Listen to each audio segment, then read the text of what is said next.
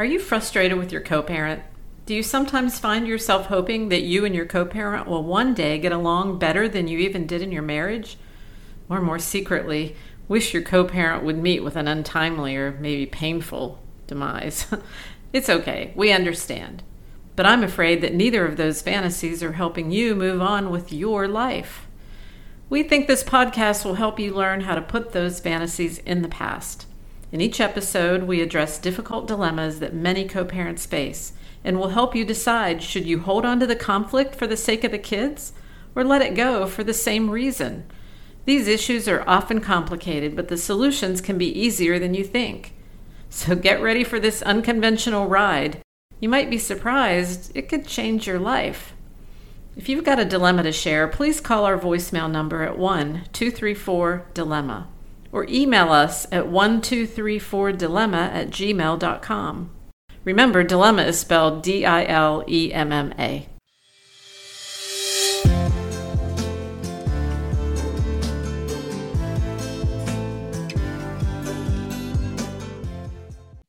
Welcome to our third episode of Co-Parent Dilemmas. I'm Diane Dirks. And I'm Rick Voiles. And I'm so glad to have all of you with us today. Let's talk about our question of the day today. Okay. Hi, this is Jessica, and I'm from Atlanta, Georgia.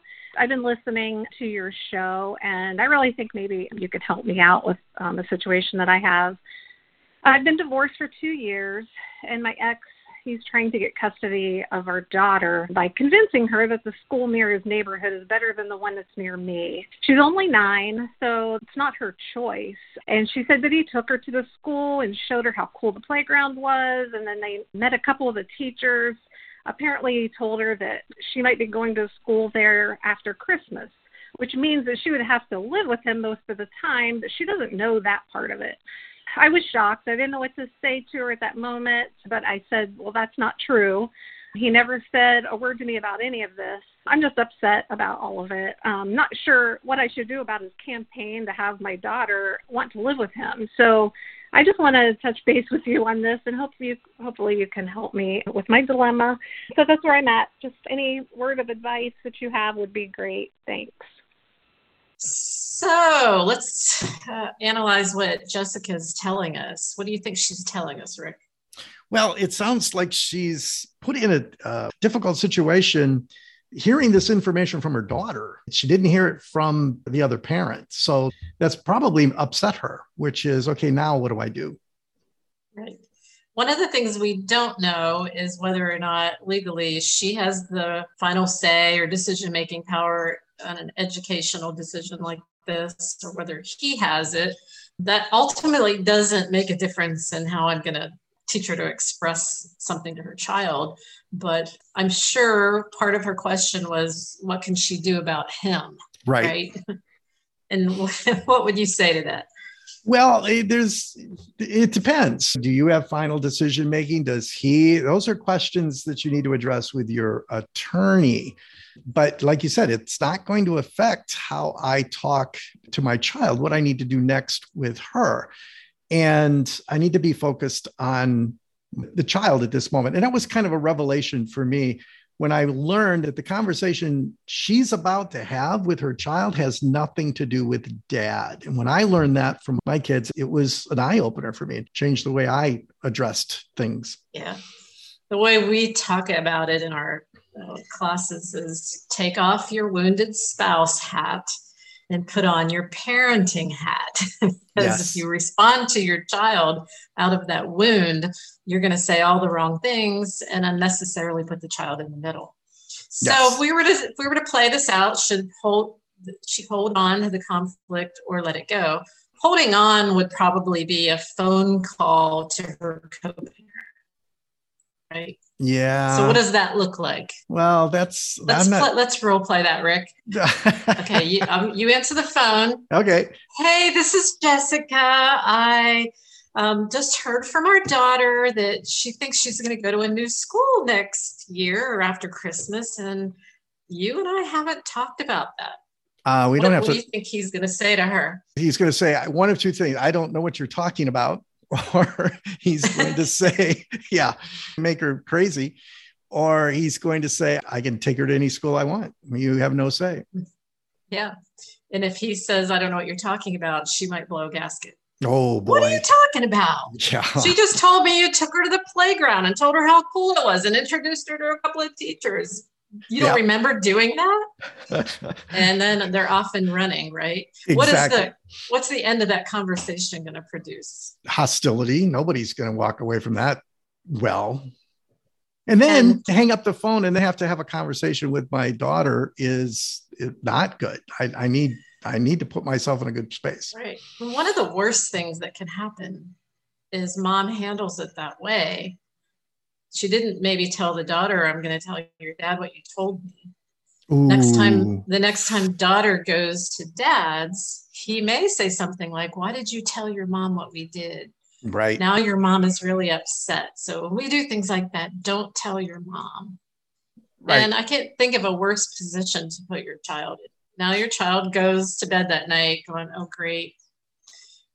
I told mom something I wasn't supposed to. Mom told dad. I can't tell mom anything anymore. I can't trust her. Yeah. And that's not where you want your child to be, right? Exactly. And then that child's going to feel that every time there's a fight, it's their fault. It's the child's fault. I did something wrong to cause this. Right. Yes. So if he says, I'm going to do it no matter what, she's probably going to hang up, call her attorney, get something started, put the $10,000 retainer down. Oh, gee. And we don't even know if this is happening. Yeah. So I think what I want to say is holding on at this stage probably is not the best idea.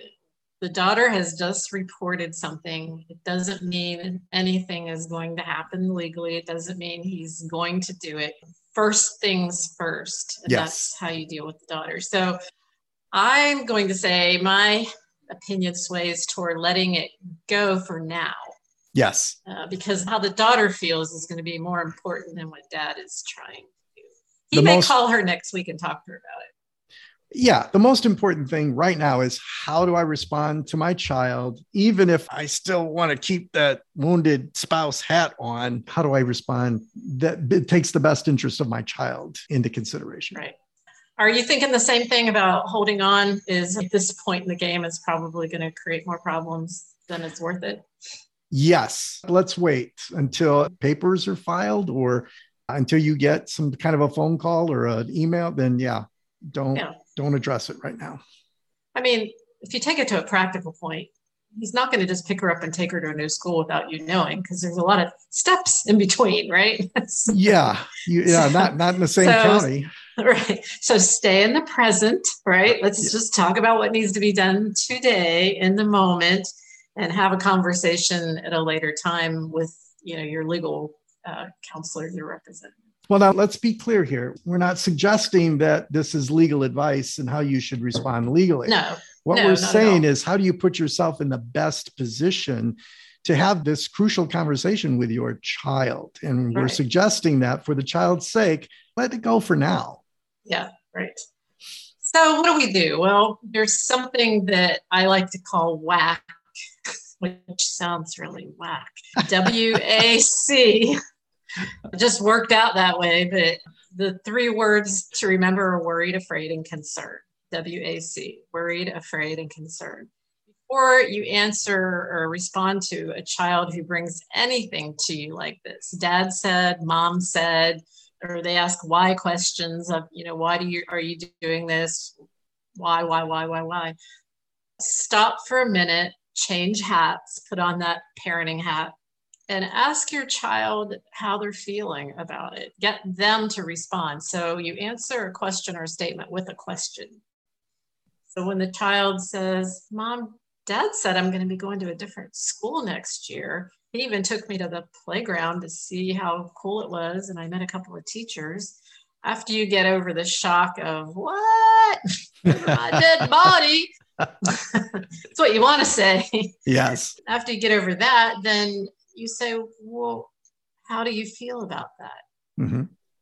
And you really can't just say that. You don't have to fix this in the next 60 seconds. So it's very valuable to say, how do you feel? Or does that concern you?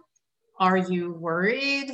Are you afraid of something? I mean, use whatever word seems to appropriate, but you can also just say, well, how do you feel about that? Or what do you think about that? You're instigating from them some sort of opinion or response.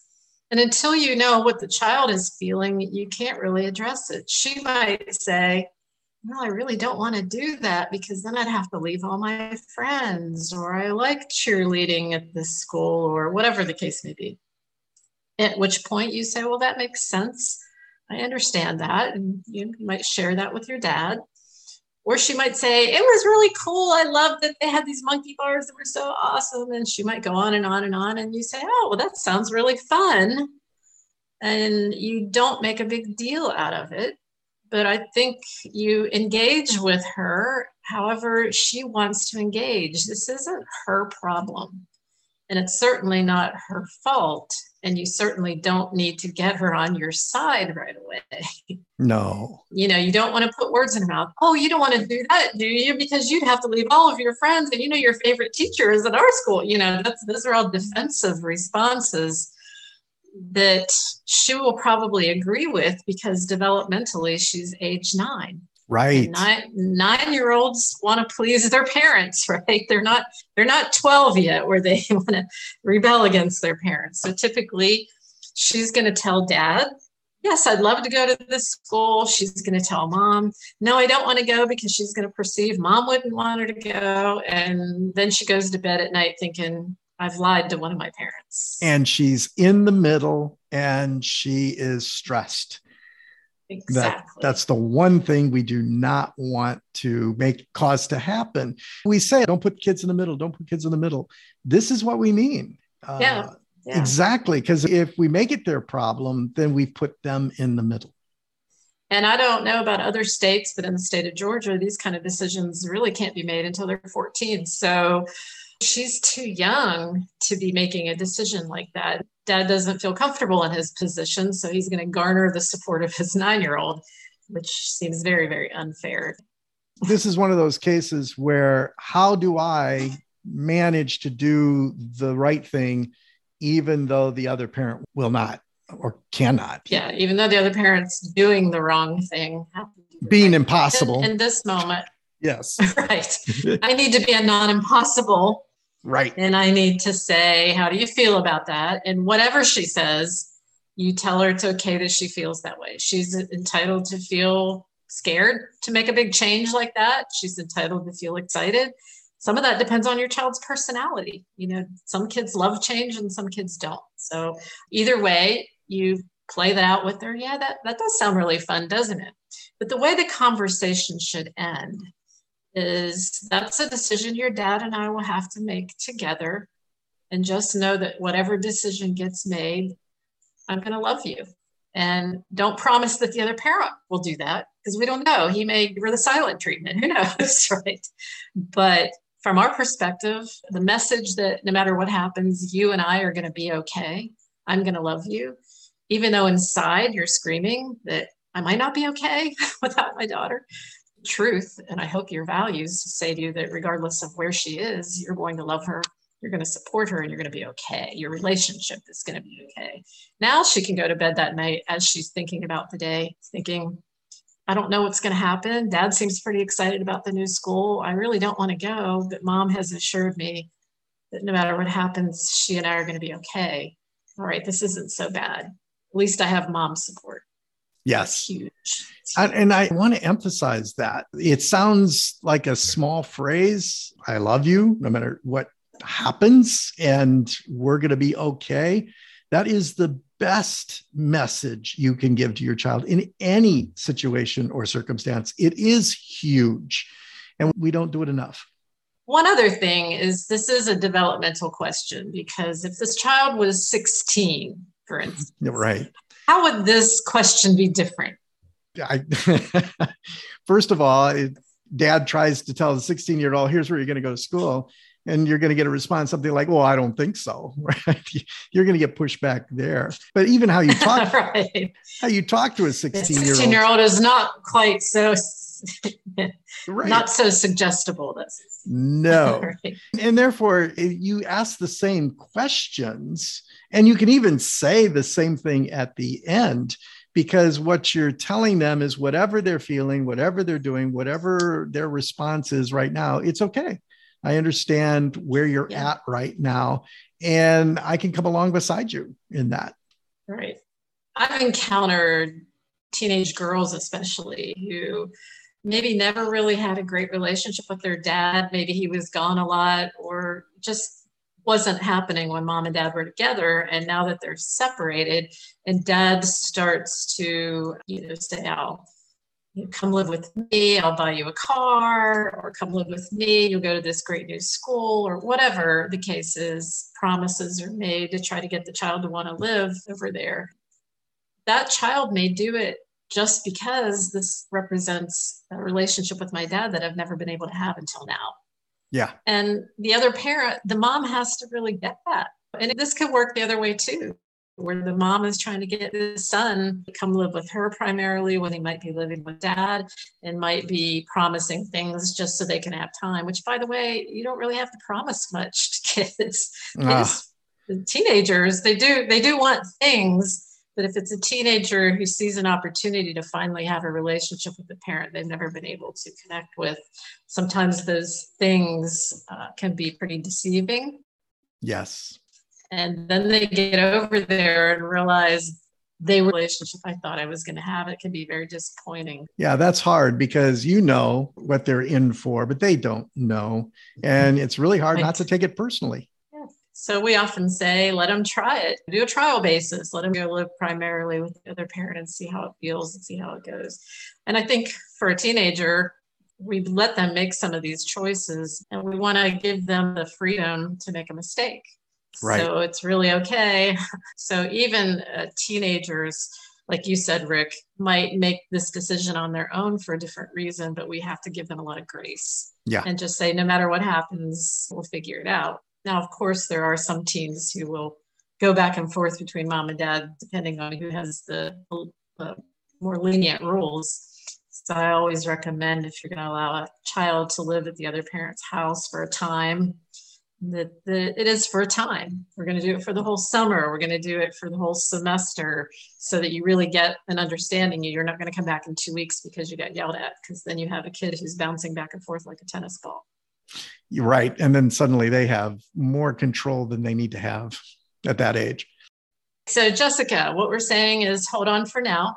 I'm sorry, let go for now, and see what happens, and take care of your child in the meantime.